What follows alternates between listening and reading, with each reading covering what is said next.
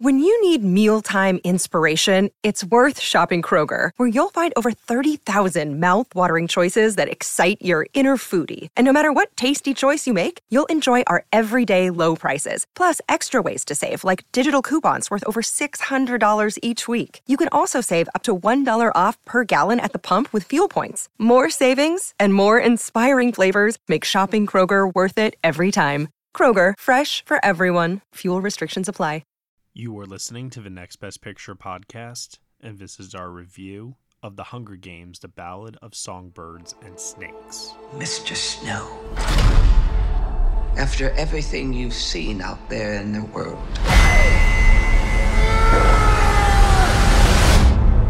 what are the Hunger Games for? Are you coming to the tree? The Hunger Games, they're to punish the districts. Those tributes don't have a choice. Your role is to turn these children into spectacles, not survivors. So we both be free. We're live! Smile. It's why we have teeth. Imagine it was your name that they pulled. Strange things did happen here. I just want to know that somebody still cared about me, that I was still of value. Welcome to the Capitol. You look like you shouldn't be here. I shouldn't, but I'm your mentor. A rebel. I am gonna get you out of here. If you want to protect people, then it's essential to accept what human beings are and what it takes to control them. Let's see you use that famous snow charm. All right, everybody, you were just listening to the trailer for The Hunger Games, The Ballad of Songbirds and Snakes, and the story is as follows. Years before he becomes the tyrannical president of Pan Am, 18-year-old Coriolanus Snow remains the last hope for his fading lineage. With the 10th annual Hunger Games fast approaching, the young Snow becomes alarmed when he is assigned to mentor Lucy Gray Bird from District 12. Uniting their instincts for showmanship and political savvy, they race against time to ultimately reveal who's a songbird and who's a snake. The film is starring Tom Blythe, Rachel Zegler, Josh Andreas Rivera, Hunter Schafer, Jason Schwartzman, Peter Dinklage, and Viola Davis. It is directed by Francis Lawrence, and it is written by Michael Leslie and Michael Arndt. Here to join me today for this podcast review, I have Lauren LaMagna. Enjoy the show. And Josh Parham. Hello, hello. And joining us as a guest here on the show for the first time, we have Katie Luxford, everybody. Hi, thanks for having me. Absolutely. Thanks for joining us all the way from across the pond over in the UK. Oh, no problem. It's very dark here right now. But not to mention, no, The Hunger Games is a global phenomenon. It is a widespreading franchise that had a very successful series of books and series of films starring Jennifer Lawrence a couple of years ago, starting off with the first Hunger Games film that was released in 2012 and concluded in 2015 with Mockingjay Part 2. Now, most seem to agree that the first two films are excellent, with the second film, Catching Fire, being the best, and there have been some mixed reactions on the Mockingjay films, especially the decision to split up that book into two films, Part 1 and Part 2. Here we are now with The Ballad of Songbirds and Snakes. We all thought we were out of this world from Suzanne Collins, but she created this other book, which we knew at some point would probably be adapted. It is a prequel to The Hunger Games and basically goes into the rise of President Snow, who would become the series' villain. So this is like typical, I think, standard storytelling we've been seeing a lot in Hollywood, especially with previous existing IPs. Sometimes they'll take a very interesting character, a villain of sorts, and they'll want to explore their backstory. And so there's a bit of humanization that goes into it, but also a chance to maybe dive into the world a bit more, explore the themes on a deeper level. Francis Lawrence, who previously directed the Hunger Games, Catching Fire, and the Mockingjay films, not the first film, he has returned here to direct this film as well. What do we think of it? I mean, it's very interesting how mixed the reception has been overall, but I'm curious to know what you all thought. Starting off first with Lauren LaMagna. Lauren, what did you think of The Hunger Games, The Ballad of Songbirds and Snakes? Well, I'm going to start off with saying that I'm pretty sure I am in the perfect age group for this story. I found the trilogy when I was in middle school, and I'm pretty sure I was late to that because all of my friends read it. And I really loved the trilogy. I loved all of the books. I think it's a pretty solid adaptation with the franchise, with the film adaptations as well. I think across the board, it's pretty solid, even though some films are better than others. So I really enjoy the themes. I think it's very accessible for young people. I also think it's very entertaining for older audiences, and I think it ages really well. I didn't read this book because I just wasn't interested in humanizing, I guess, such a horrible villain that was President Snow. So I kind of went into this movie pretty blind. I didn't know what was going to happen. I didn't know anything about the other characters besides President Snow. So I was really interested to see what was going to happen. And I will say that I was pretty entertained for the most part. I think this is a very long movie. I think maybe it might have been better if Nope, this nope, film... nope. Don't say it should have been split into two parts, Lauren. Okay, We've already been fine. down this road. This is a long movie. I'm okay. I'll just say that it's a very long movie. Maybe too long for me, but I do think that the world building, especially in this film, is pretty fantastic. I love coming back into this world that is still trying to find its identity. We just are entering a phase of Pan Am that doesn't really know what it stands for, especially when it comes to the capital and the games. And seeing kind of the birth of the Hunger Games at this point in time was really fascinating and really interesting. But as far as the characters go, I don't fully buy President Snow's rise, I guess. So we'll dive into that later. But overall, I'm really impressed with, the scope of the film, the production design of the film. And I think with a world that still doesn't really know what it stands for, that really elevates the stakes of the film. So I think this is probably one of the most violent versions of, the Hunger Games and Pan Am. And I was honestly really excited to be back in this world. Okay. Katie, let's move over to you. What did you think of The Hunger Games, The Ballad of Songbirds and Snakes? So like Lauren, I was pretty much in exactly the right age range when these books came out and when the original film started. I also didn't read this book. It kind of just wasn't on my radar until this film was starting its kind of marketing. I found this entertaining to a point. I did enjoy it, but I think that after the games themselves ended, there was some momentum issues with the film where it really started to drag for me and then kind of became a very rushed ending. I also really loved the world building. I thought it did a really great job of setting up this world in a different time. So it still felt different from what we were used to, and I felt like I was learning more about the world. But yeah, I definitely had some issues with it. Okay. Yeah. I think that other people feel similar as well. Josh Parham, I don't think you and I have ever had a single conversation about this franchise before, so I have no idea what you're about to say. What did you think of this?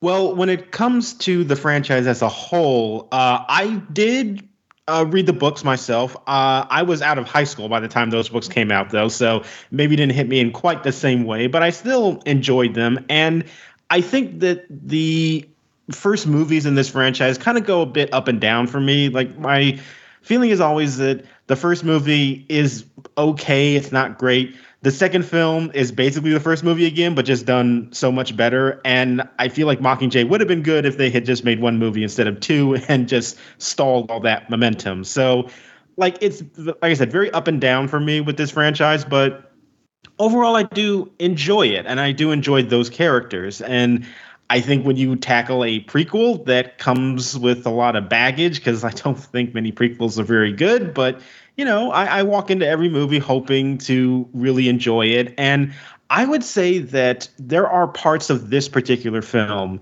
that are really enjoyable. And I think especially in the first half, 2/3, I would say, mostly when we're on the birth of the Hunger Games as we know it in the other movies. And I found that watching that process was pretty engaging. Not great still at the same time, but I still found it to be a pretty captivating story that they were telling.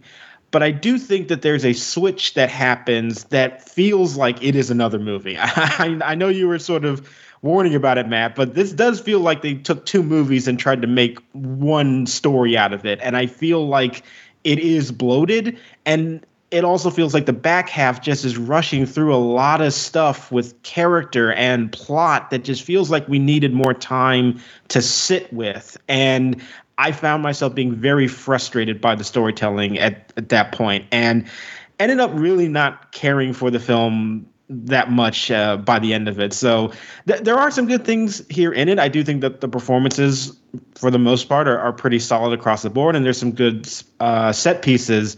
But just as an overall package, I found it to be trying to cram too much in this time frame, and I couldn't really get a good handle on the impact of what the story could have on me. So I did walk out feeling a bit underwhelmed by it. Okay, I want to preface by saying I have never read the books in this franchise. I've only ever seen each movie one time, and that was at the time of each of their releases. I'm just not a massive fan of this franchise. Then again, I don't consider myself to be the target audience. With that said, if I were to give some context here to my ratings of the original films, I would give the first Hunger Games film a 7 out of 10. Catching Fire, I thought was exhilarating and, just like you said, Josh, expanded upon the first film and did it so much better. Gave that an 8 out of 10. I was really impressed by that film. And then the Mockingjay movies came out, and it was like such a step down in quality for me. Part 1, I gave a 5 out of 10, and Part 2, I gave a 4 out of 10. So my expectations heading into this were not really high. I really only, like, it's interesting because the Mockingjay films to me just left such a sour taste in my mouth, and I was just glad that the franchise was over at that point. I really do wish that they had just simply condensed it into one movie and made it as long, if not longer, than this. I would have been so much more, I think, pleased with the overall experience. And not to mention, it's just so hard for me to like a really, really bitter pill to swallow, to look back knowing that that was the last time we would see Philip Seymour Hoffman as well. Even though he supposedly enjoyed the experience of making that movie and was proud of his work, I just, I wanted a better send-off for him. May he rest in peace. So heading into this movie, and Lauren saw it with me, so she knows I was just like kind of ambivalent towards the whole thing and didn't really care so much. So when it starts off with these giant IMAX visuals and really setting the stage for bringing us back into the world of Pan Am and giving us like this really dark, gritty prologue opening, I immediately found myself kind of drawn back into the world building. I think that's always been these movies' best attribute, has been the immersion into the production design, the costume design, the rules of the world, and exploring how this dystopian society is one that can infer a lot about our own and where we're possibly heading as a society. And I think there's a lot of really interesting learns from that one can apply. So compared to other like YA novels out there, especially, if before this franchise we had the Twilight franchise, I would say that these movies in general have been a massive upgrade, and I definitely think there's more value to be found in them. So with Hunger Games, Ballad of Songbirds and Snakes, it took me a little bit of easing into. I really started to settle into it in the second act when the Hunger Games themselves started back up.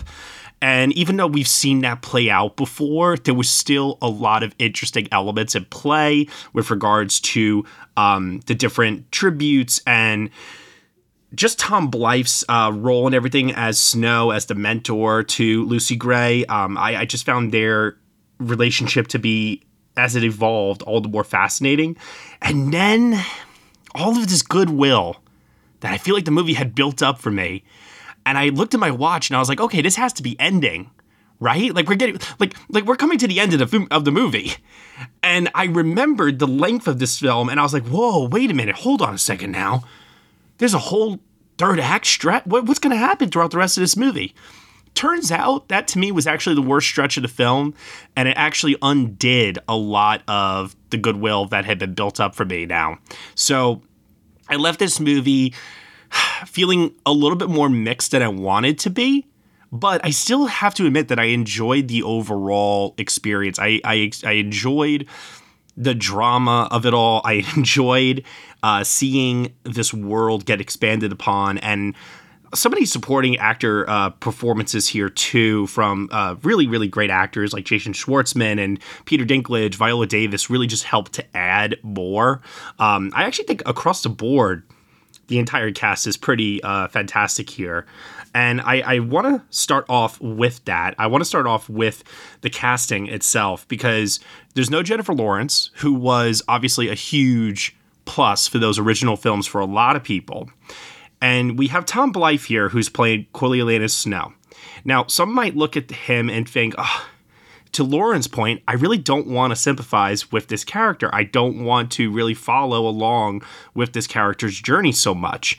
And prior to this, I would say, the only thing we really saw him in prior to this was Benediction, and that's kind of really it. So what do you guys think of how that character was portrayed by him and how he was as a lead to kind of bring us along this character's journey? Did you find him to be a captivating enough presence to hold the film on his own?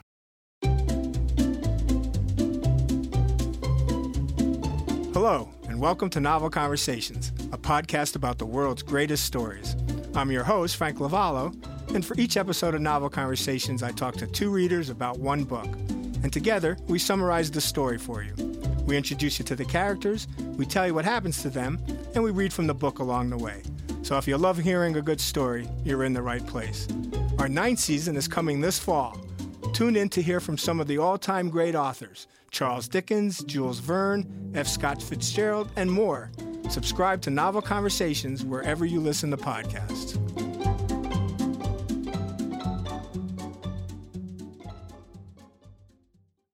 I did, for the most part. I think that my major problem is, I think the character itself, as I said, there's a lot going on there. And I do think the second half really sort of flattens out some of the more interesting avenues that they could take with him. And I really just believe that it's because they're trying to cram in a whole other movie's worth of plot into the last, 45 minutes of this particular film.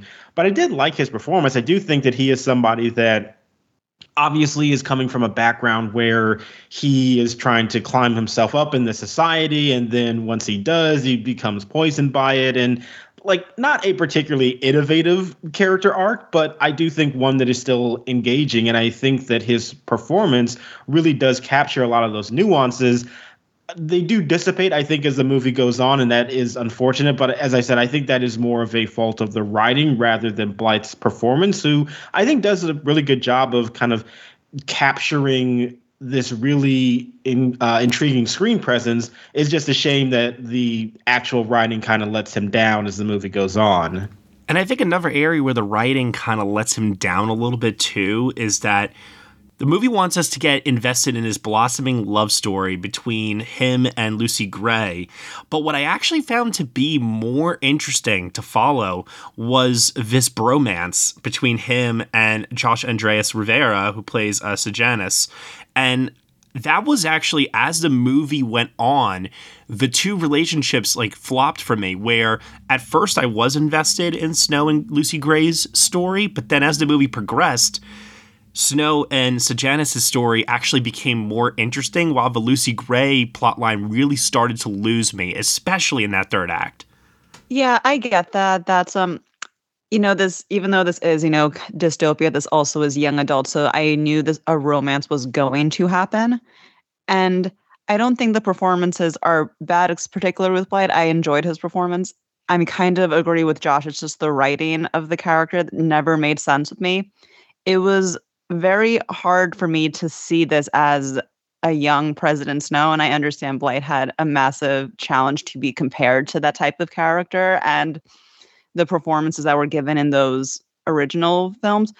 But to see him kind of be wishy-washy in where he stands, where he was all for the Capitol, and then he was also going against the Capitol, so kind of siding with Sir Genis and then kind of not at the same time, and being with him and then against him, that was confusing for me to believe that this is someone who becomes, the biggest, authoritarian figure of this world. So that never made sense with me, and I could never buy that this character became someone like President Snow. 100% agreed. I think the movie did such a good job of making him a interesting, likable character to follow that by the end of the movie, it feels like they've come forward, they've given him like a new look, and he has like this vibe about him that screams, "Oh, I'm evil now." And it's like, I don't think we successfully fully got there, and it just feels very rushed at that point.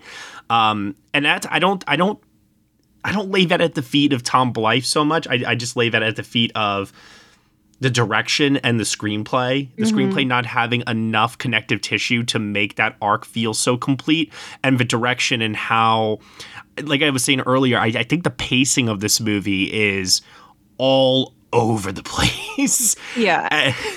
And so by the time we get to that third act, I was starting to feel, and I think I turned to you, Lauren, I said at the end of the film when it was over, that something else should have happened in that third act to push him over the edge in a way that would convince us that he would eventually become the character that we would see later. Instead, it feels like maybe, and I hope this is not true, it feels like there's maybe potentially a second movie coming to fill in those gaps even more later, and it won't be based on a book.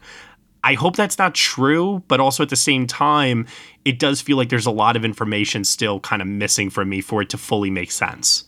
Yeah, I get that. And I know the overall theme that Collins has always used in the story, that it's not really about the individual, it's more about the society. And I think that theme is very successful in the original trilogy, especially within Mockingjay. And I think that adaptation is successful in the franchise films. And I see that motif in this film, but I just don't think that is adapted as successfully in this film as it was in the original franchise, because I do understand that it is, the ideology of Pan Am and the Capitol that taints the person. But this is the face of it. This is the guy who really does take control over everything. And I just never saw that need for control and that need for corruption and to make people suffer and, the enjoyment of that. I just never got to that place that was present in the original films. That, it never made sense that this character became this incredibly evil man. I think everything, once they reached the cabin in the third act, is where I started to get confused even with the plotting, motivations. Did Lucy Gray ever love him to begin with? Like these were things that maybe the ambiguity is intentional, but it wasn't satisfying for me as a viewer. Yeah, I completely agree. I think there are a few moments earlier in the film, especially the moment where Lucy Gray says something along the lines of, if there's any person in the world you can trust, it's me. And it kind of felt like a wink to the audience of, oh, you can't trust her. So when that kind of, I guess the breakdown of the relationship happened in the cabin, I was very confused about her motivation, because it didn't seem as if she suspected him of any betrayal kind of prior to that moment. It just sort of came out of nowhere and it didn't make sense. So the character of Lucy Gray, I do think, is also one that is extremely compelling for a multitude of different reasons. One, especially because she just has this presence about her that makes her a star for the people of Pan Am, that makes her stand out within the Hunger Games a lot. And this is good, obviously, for Snow, who is mentoring her and will come into... What is it exactly? It's like a scholarship with prize money that he's after, right? If I remember correctly. Yeah, so something like that. The essential plot is that the Hunger Games are tanking in terms of quality and viewership. The people don't really like it. So they're pairing the top 24 students with the tributes and whoever is to introduce this mentorship program. And whoever is the most successful mentor gets the full ride scholarship to the college, I believe. Right. And this is something that his family needs, which is also another quality that makes us like Snow because his motivations are pure. He wants to help his family. But Lucy Gray, what I found fascinating about her is that she actually does not have any real combat experience whatsoever, or never does anything from a physical standpoint to actually win in the Hunger Games. She kind of just hides and runs, and yet we're so drawn to her because she has musical talent. I was thinking to myself, this character should not work. She shouldn't work for me as a viewer. But she did because, one, Rachel Zegler, I think, is just extremely talented as a musician, as a singer, just as a pure talent in general. But also at the same time, I was kind of laughing at how all these other participants within the Hunger Games were using weapons and brutally murdering each other. And there's Lucy Gray just hiding somewhere, just kind of waiting it out. And I was thinking, you know what? Not a bad strategy. Just let everyone kill each other, and maybe by some deus ex machina, you'll somehow survive all this. Well, she's not a fighter. She is a performer. And this is what's the interesting thing about her character, at least within the context of this series, is that this is sort of the point where the Hunger Games becomes more than just watching kids kill each other, that it is actually about a sense of showmanship. And you cast somebody like Rachel Zegler, she's going to bring that. I do think it was a little silly at times how they kind of manufactured ways for her to sing. It really felt like we just need her to sing at some point because that's why we hired her. And I don't know if that was always presented in the most elegant fashion. It did seem a little bit awkwardly forced in there at times. But as we have said, Rachel Zegler is a really great actress. She has a lot of great screen presence. I think her chemistry with Tom Blythe could be a little better at some points, but I think they do the best with the material that they have. But yeah, she is such a captivating screen presence, even if I think the character at times is a little awkwardly conceived in some points. I love the when in doubt, just saying strategy. It's funny, but that's what's kind of cool about this character is that she essentially breaks the games and is the reason it becomes this, television show, this program, as Josh said, this form of entertainment. So that was really interesting to me as a fan of both the books and the movies, is to see the birth of, I don't have to be, this trained warrior, as, we see other tributes are in the later years. I just have to be likable. I have to get the audience to care about me, and to see both Lucy Gray and Cornelius understand that idea and understand the power of that was really fascinating, just to see that idea birthed. What'd you guys think of the Appalachian accent? I didn't know that was a thing until she started speaking. I was like, oh, okay. Because for some reason, I never picked it up in the trailers. I guess I wasn't paying attention. I don't think she spoke much in the trailers, to be honest with you. I think she was always singing or staring dramatically at something. So yeah, it did take me by surprise. I did feel the accent was a little wobbly, and maybe, to Josh's point, giving her this kind of background from where she came from, and maybe that somehow informs how she's, musically inclined, and she's able to, play at these gatherings with the guitar and stuff. Maybe it's all supposed to inform who she is, but then again, I kind of see it from Josh's point of view, which is, I don't know because I haven't read the book, right? I don't know if this is something that is specific to the book, but it did also just kind of tie into, hey, we want Rachel Zegler to play this type of song on the guitar, and we need her to come from this region with this dialect, and it just kind of all seemed like it was forced to me, and the movie didn't actually need it. But I'm not going to say she did a terrible job with it. I will just say it was a choice, and I found myself sometimes being taken out of the movie by it a little bit, because I don't know if she, in terms of her theater kid energy was a correct match for that choice, if that makes sense. I think there was something maybe a little bit jarring about the performance at first. And I think she's incredibly talented, and I think she was really great in this film.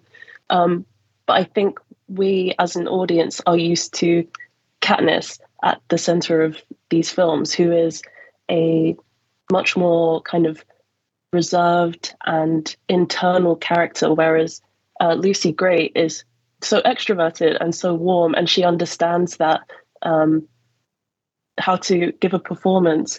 To my English ears, I don't know if the accent work was any good or not. But yeah, at first it did shock me a little bit. I did enjoy the performance overall. I think she was maybe let down by the writing of the character, because I guess I don't really know anything about her outside of Coriolanus. She only exists within that relationship in the film. And that's another thing too, is that by the time I feel like we get to the third act in the movie, I almost don't know, with regards to that character, how much of it is a performance, how much of it is real and genuine. And I understand that's kind of the point, and that's what kind of drives Snow to madness in a way too, because he really does care about this person, and he's left wondering if she ever really cared about him. It's something that I think could have worked in the film's favor, but it seemed to backfire on me the more the film went along. And once again, no fault of her own. I think Rachel Zegler did the best that she could with the material that she was given. And I'm especially happy for her that she was able to go through this production and press tour with her real life boyfriend, who I think actually, Josh Andreas Rivera, I think he might give my favorite performance in the entire movie, actually.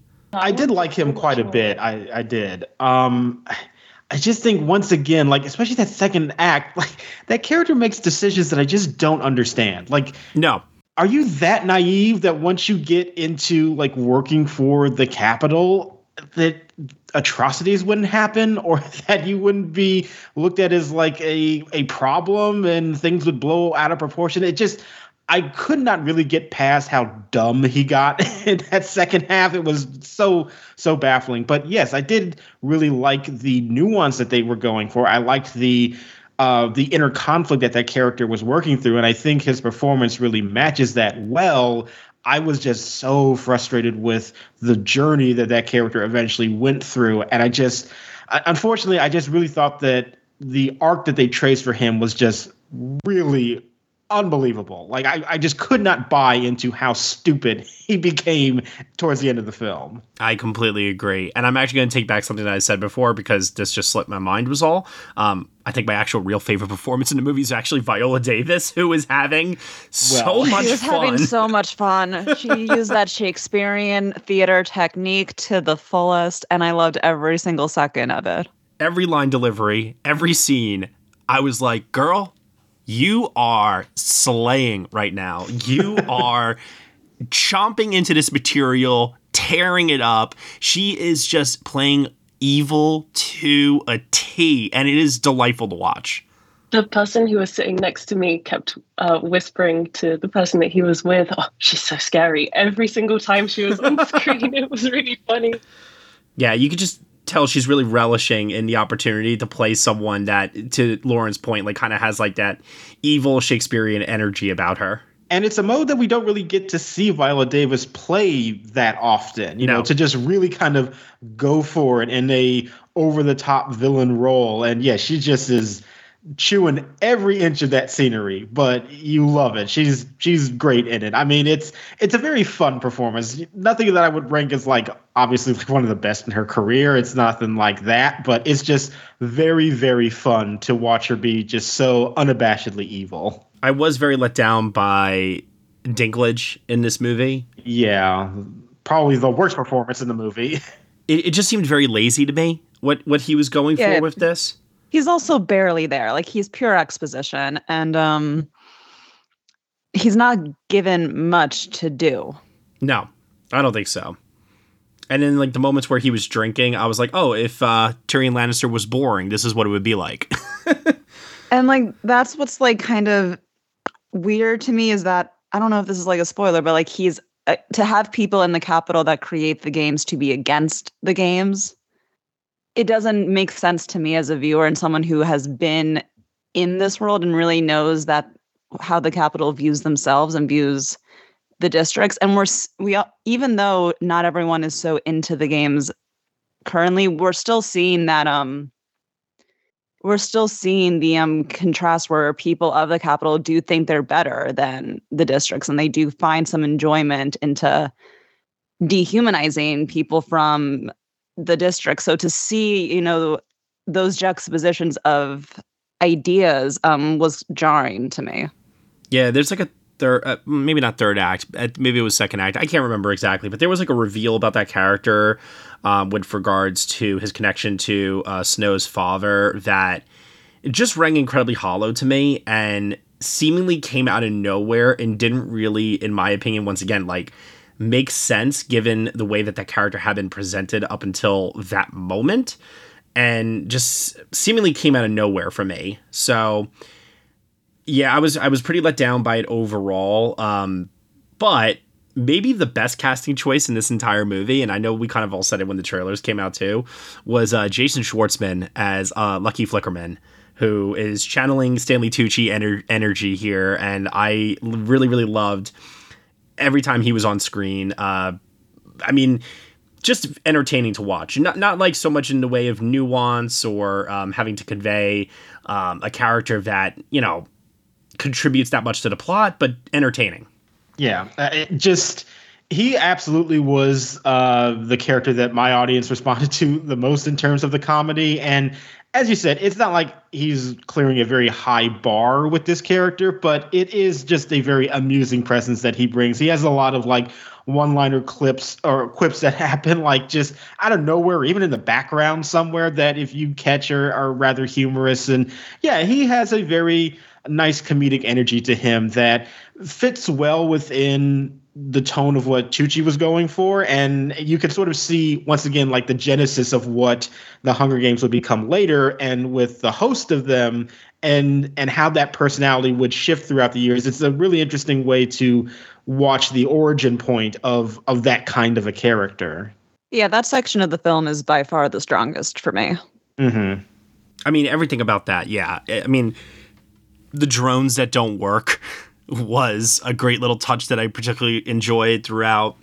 Even the reveal of the stakes, which I don't want to like say particularly like the how behind it, because I don't want to like reveal spoilers for people, but there was a lot of elements like within that second act that I found to be massively entertaining and fun to follow.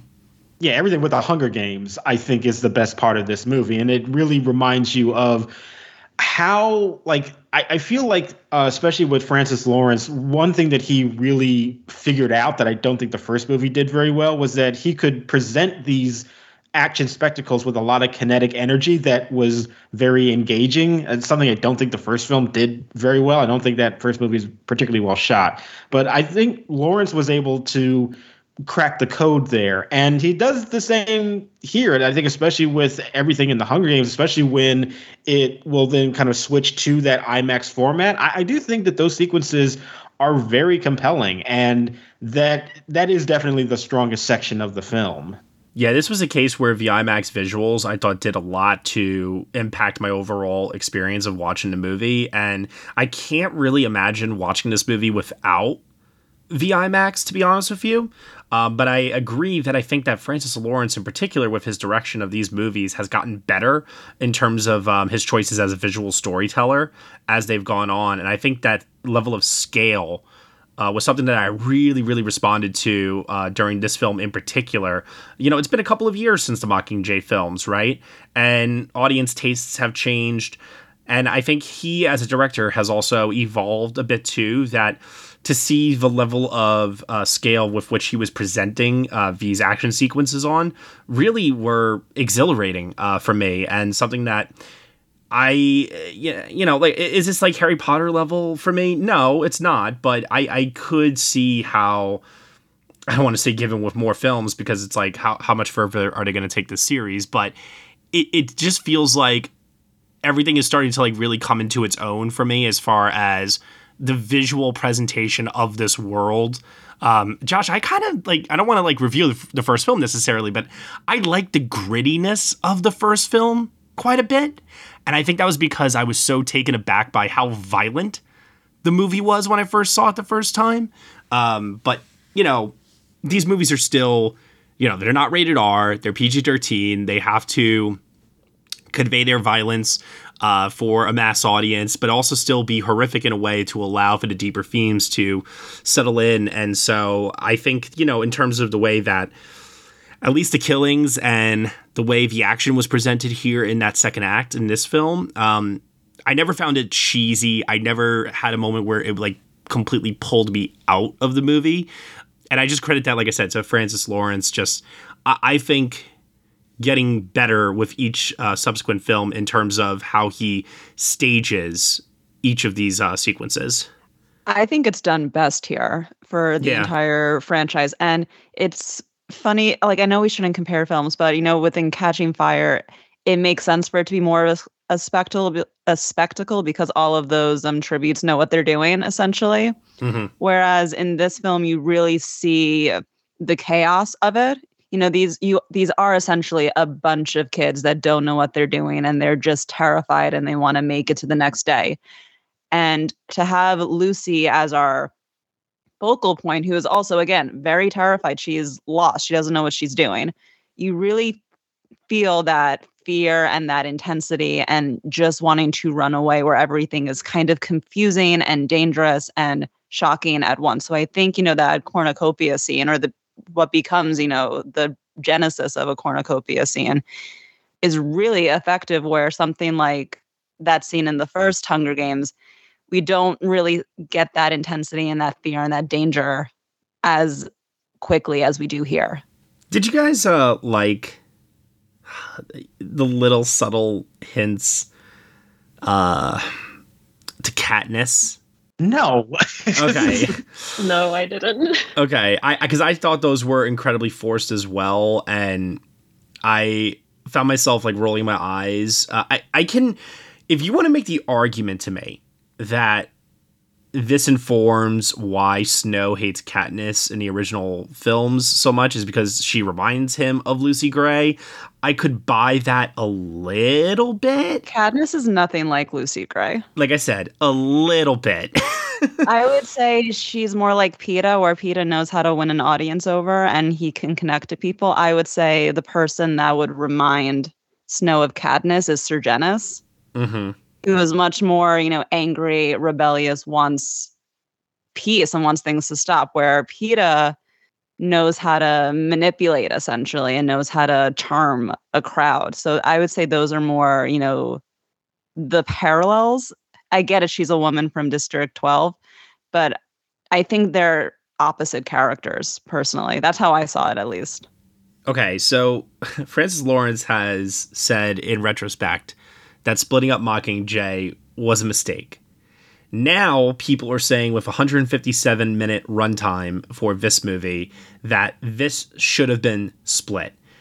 Where do you think the common middle ground is here? Because I'm of the belief that the most successful way to have told this story, I think, in a satisfying manner would have been a 4 or 5 part like mini-series. But what do you guys think? To me, it definitely feels like there's enough material to expand it into a miniseries. But I do also feel like another movie would have done justice as well, because we really do get a very hard pivot within this narrative where we're in the Capitol, we're dealing with the Hunger Games and the creation of that, and then we're in District 12, and Coriolanus is with the troops, and he's becoming, you know, a more hardened person in terms of how he looks at the world. And it just feels like, because there is such a hard, direct line drawn between just like not only the setting, but the tone and the characterizations, it just feels like we have entered a completely different type of movie in that second part. Yeah. And that's where my frustration is, because it just feels like we're on one wavelength and then suddenly we're introduced a whole new section. And I don't think the movie has done anything at all to establish that section to feel like it's a natural flow within this narrative. And it just, to me, felt like they had 2 scripts that they tried to make into one. And I found that to be very frustrating. Yeah, it's a very big tonal shift. This is a 530-page book. it's a lot of story. There's a lot of story in this movie. And I think the first two and the last third have a huge pivot. And again, it is distinct. You don't feel the connection to it at all. So I feel like if we did divide it, I think there's enough story for a 90-minute, 2-hour film, or as you said, a miniseries that could establish, why President Snow gets so jaded and so hardened and just wants to control the entire country. I don't think that was done effectively in, that final third act. Yeah, I mean, the film actually has like chapter pages. I think it's split into 4 parts, maybe. So I really do think it could have just been a 4-episode miniseries, and then we could have had the actual character development that we wanted, because I think the first half was great, and then I just lost all concept of, how much time has passed. Where are the characters at? How long have they been going through this? It didn't quite add up, and I felt myself getting really lost in the story, not in a good way. Yeah. And I get Lawrence's like PTSD over splitting Mockingjay. I get that he is very anti-splitting books up. And while I enjoyed, going to District 12 in this film and seeing, the early days of it, I think that's mostly like fan service-y, if that makes sense. Like, I feel like everything before that makes sense for the actual narrative and makes sense for the film and the characters themselves. But when we're back in District 12, just kind of living, that's where I think this is becoming, this is the prequel of the franchise. Our original protagonist was from this place. Let's go back to this place just to remind people of Katniss and of that original story. Okay, so what I want to do now is I do want to get to final thoughts here for The Hunger Games, Ballad of Songbirds and Snakes. Katie, we can start off with you first. Do you have anything that you want to mention that we haven't already mentioned, or something you want to reiterate? Hello, this is Gary Chahot, welcoming you to check out the French History Podcast. Our main show covers the history of France from the first humans until present. If you liked Mike Duncan's The History of Rome and wanted a similar program covering the land of beauty, culture, and love, we are exactly that. We also host world-renowned scholars who have delivered guest episodes on their specialties, including 18th century pirates, revolutionary booksellers in 20th century Paris, the special friendship between the Marquis de Lafayette and Thomas Jefferson, and numerous others. Learn what you love and listen to the French History Podcast today.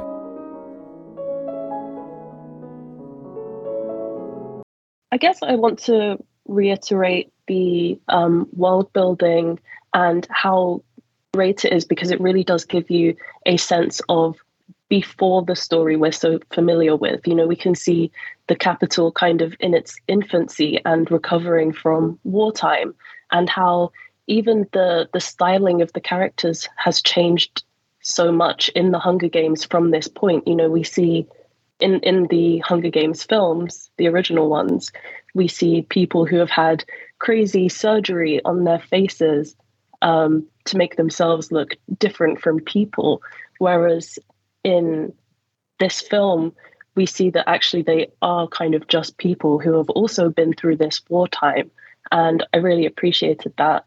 I also really wanted more from Hunter Schafer's character. I really enjoyed her performance. And I think, she got a couple of moments where she really was able to do a great performance. But I wanted more of the relationship between her and her cousin. Yeah, if I remember correctly, and tell me if I'm wrong, it's been a while since I saw this film, that was her in the prologue with him as kids, right? Yes. Yeah. Yeah. So I agree with you in that sense. Like, if you're going to establish early on that it's those two characters together, I think that there could have been a little bit more to deepen that relationship. But then again, it's like, man, I really don't want to be the one here standing and defending that this movie should have been longer than what it is. But at the same time, I think that is worthy enough of a reason to fill in some gaps that seem to be missing here, just with regards to Snow's character arc throughout. I think it does the bare minimum. And Hunter Schafer is still very early in her career. most people will know her from Euphoria, but as far as an on-screen presence in film goes, this is actually her first film credit. So it's okay if she's not one of the leads of the movie necessarily, but I understand that she has a very, very big following and people want to see her do well. So I think she's on her way with that. So I didn't find it to be necessarily like a true loss, but also at the same time, I did want more. Anything else, Katie? No, I think we've covered.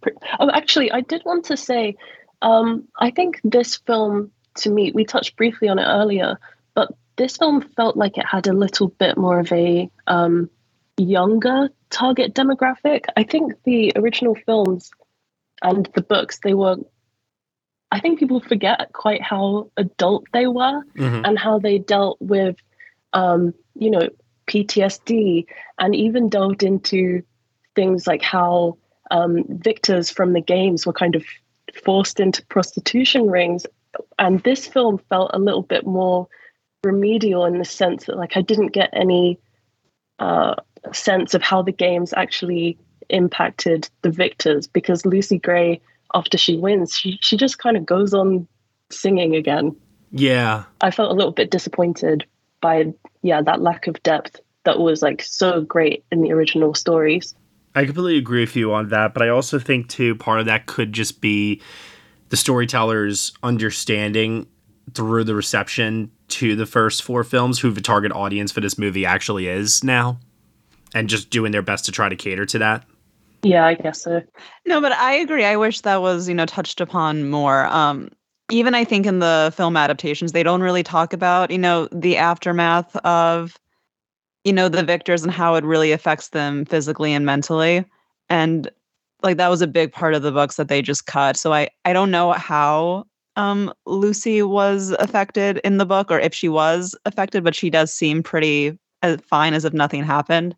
And I wish we got to explore, the aftermath of, both the tributes and these mentors too, because they also showed distress during the games as well, and see how that changed them and how that affected them.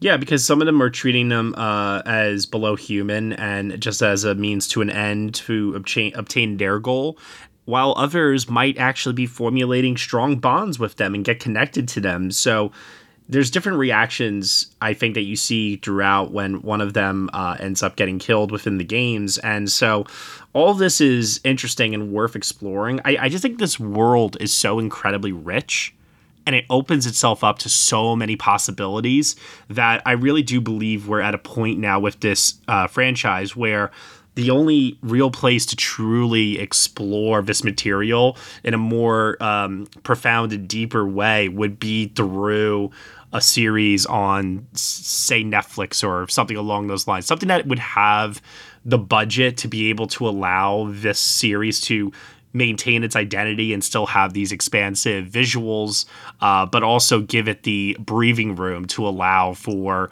a deeper dive into this world. I'm not saying it has to be, like I said, based on a book necessarily. It would be better if it was, I think, probably for everybody involved. But also at the same time, I could see down the road that might be where we're heading next.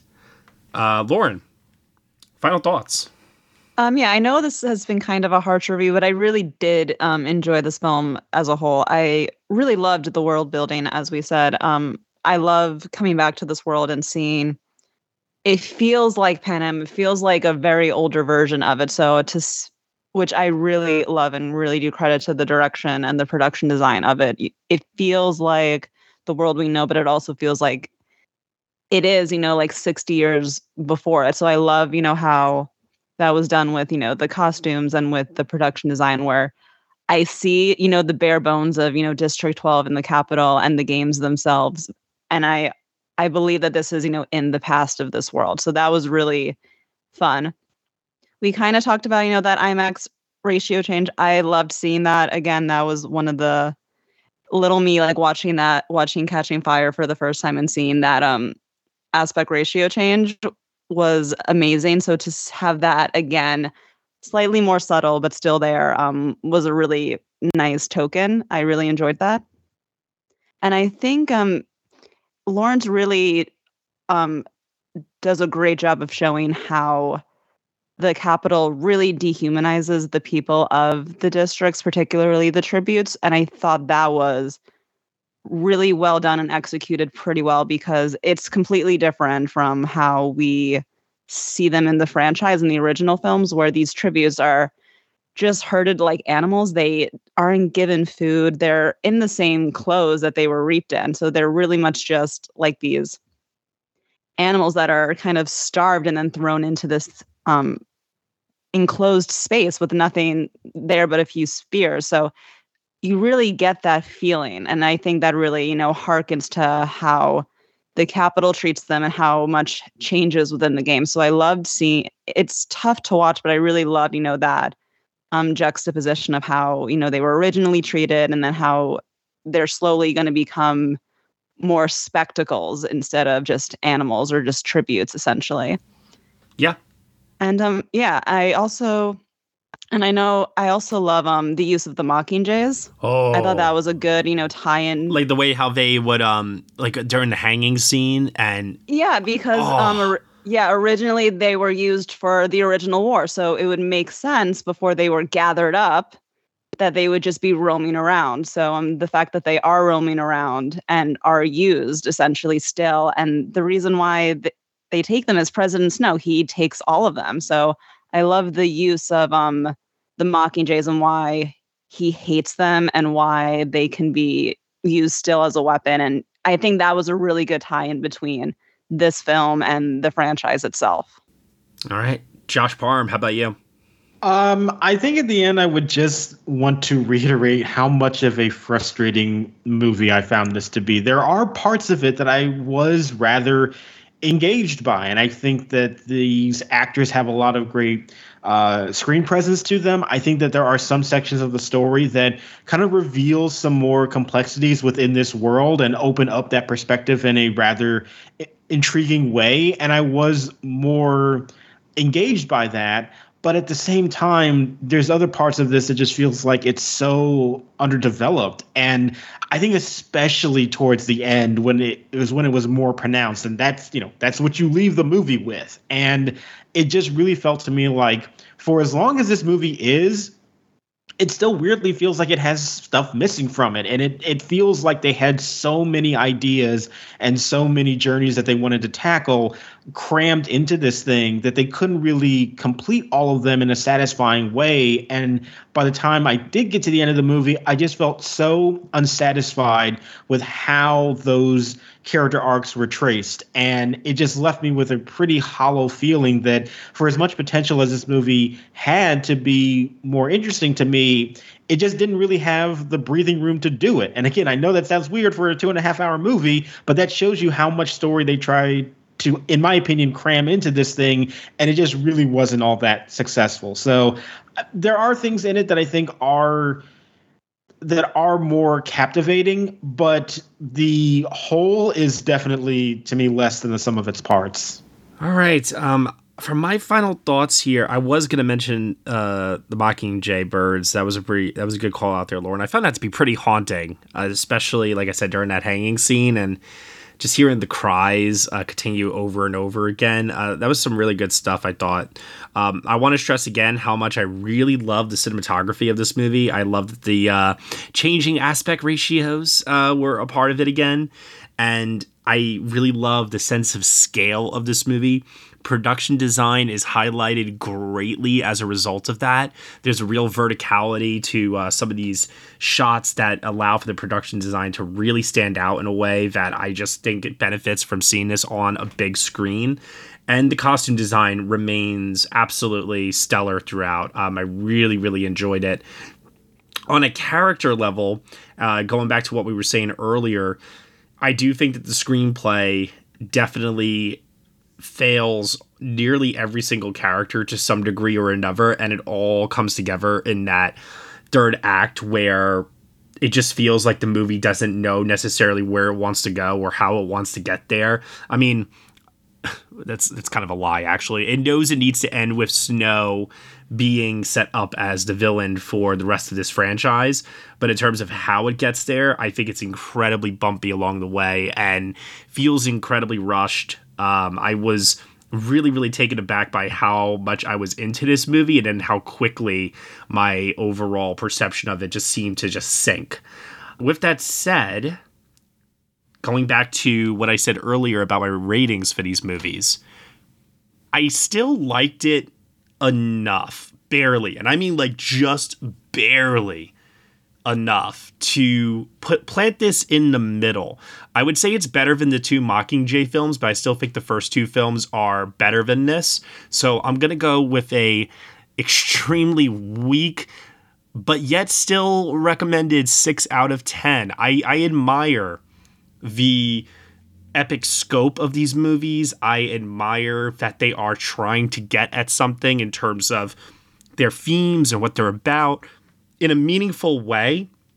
Yes, there is a YA like love story at its center that doesn't really work for me in this movie so much, but it's not grating, it's not annoying, it's not dumb the same way that certain things, like I said before, you know, comparing this maybe to like the Twilight series, where I'm like, my God, this dialogue, this acting is atrocious. At least there's like a real attempt here to create something that has an impact on people emotionally and can provide an experience that is worth watching in the theater. So for those reasons, I give it a 6 out of 10. Lauren, what about you?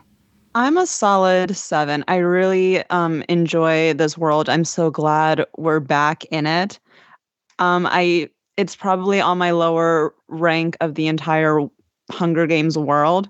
And I would say the characters are not as interesting or strong as, you know, the characters from, you know, the Catching Fire and Hunger Games films. But I really do. I love being back. I love how serious these artists take themselves in these films. You know, sometimes with young adult films, they do, as you say, dumb it down a bit. And this is really impressive work across the board where younger audience members can enjoy it because, you know, the story is young adult.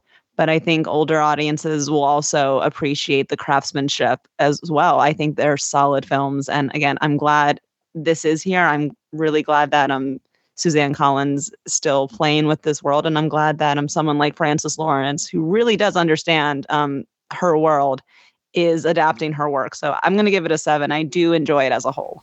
Katie?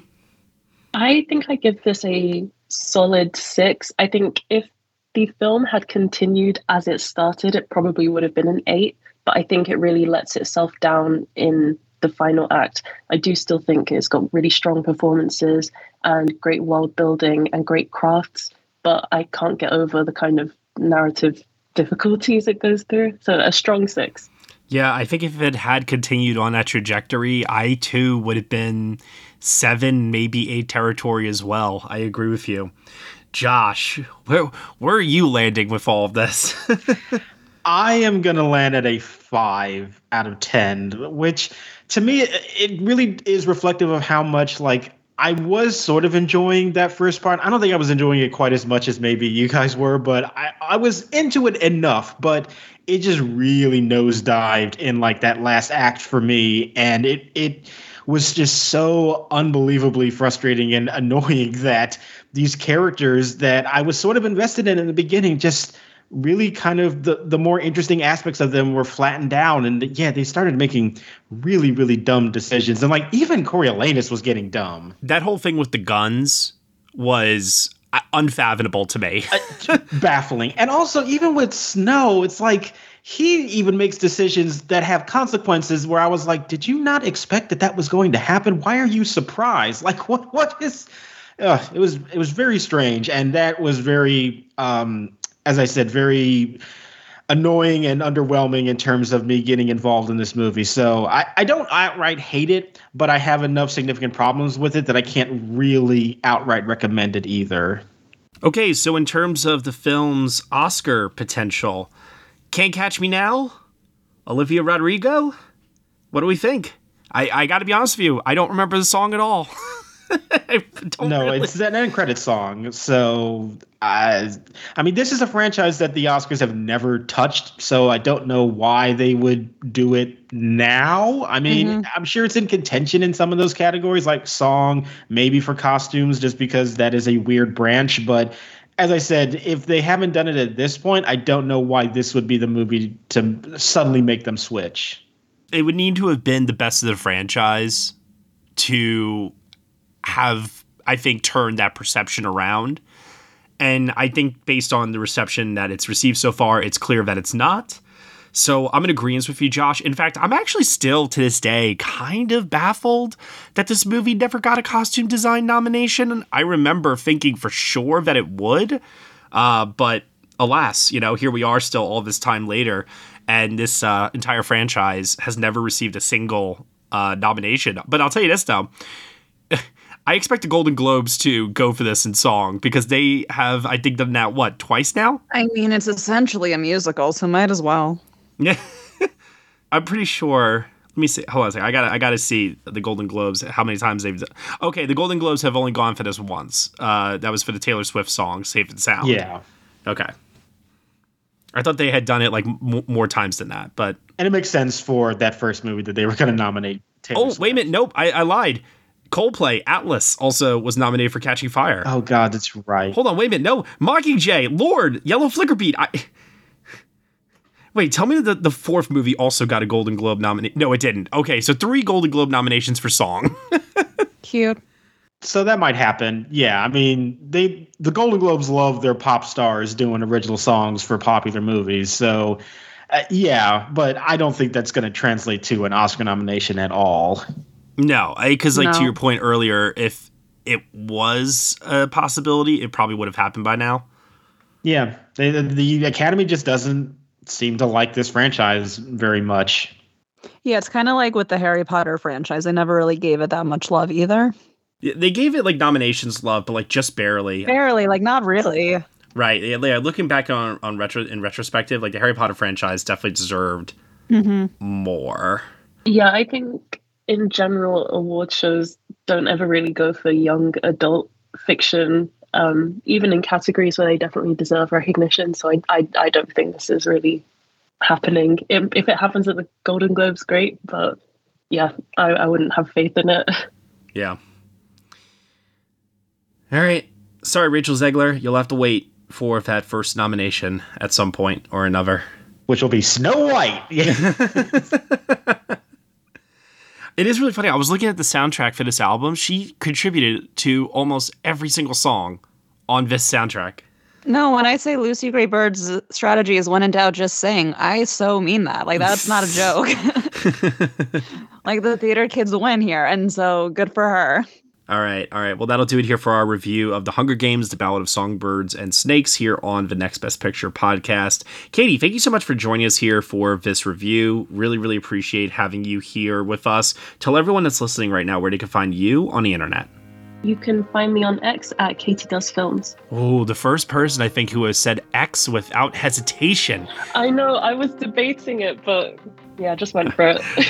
Lauren LaMagna, how about you? Where can they find you on the internet? You guys can find me on the Twitter at Lauren Lamango. Josh Parham? Yeah, we still say Twitter around here for the most part. So, yes, you can find me on Twitter and Letterboxd at JR Parham.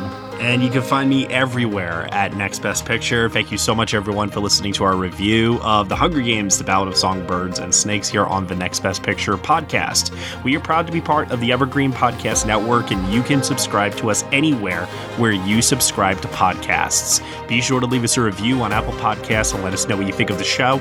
We really appreciate your feedback and your support, which you can also lend on over at Patreon.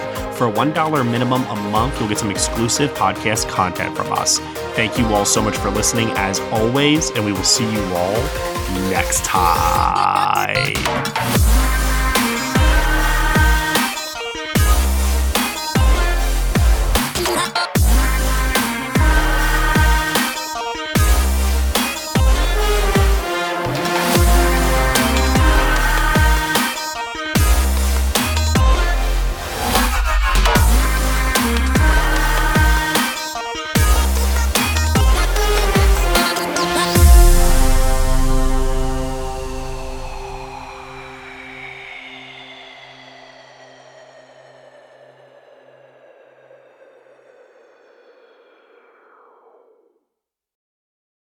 Hey there! I'm Hannah. And I'm Audrey. We are a sister filmmaking duo and co-hosts of Sleepover Cinema, our show where we analyze the films that created the collective unconscious of the girls, gays, and theys of the late 90s and early 2000s. Princess Diaries, The Cheetah Girls, Aquamarine, Cinderella, the one starring Brandy. We haven't stopped thinking about these movies since we first saw them, and we want you to rewatch them and review them with us. Are these movies as bad as critics would have us believe? Do we even care if they are? We are always unpacking that very question on Sleepover Cinema. Check out Sleepover Cinema wherever you get your podcasts or at evergreenpodcasts.com. See you soon.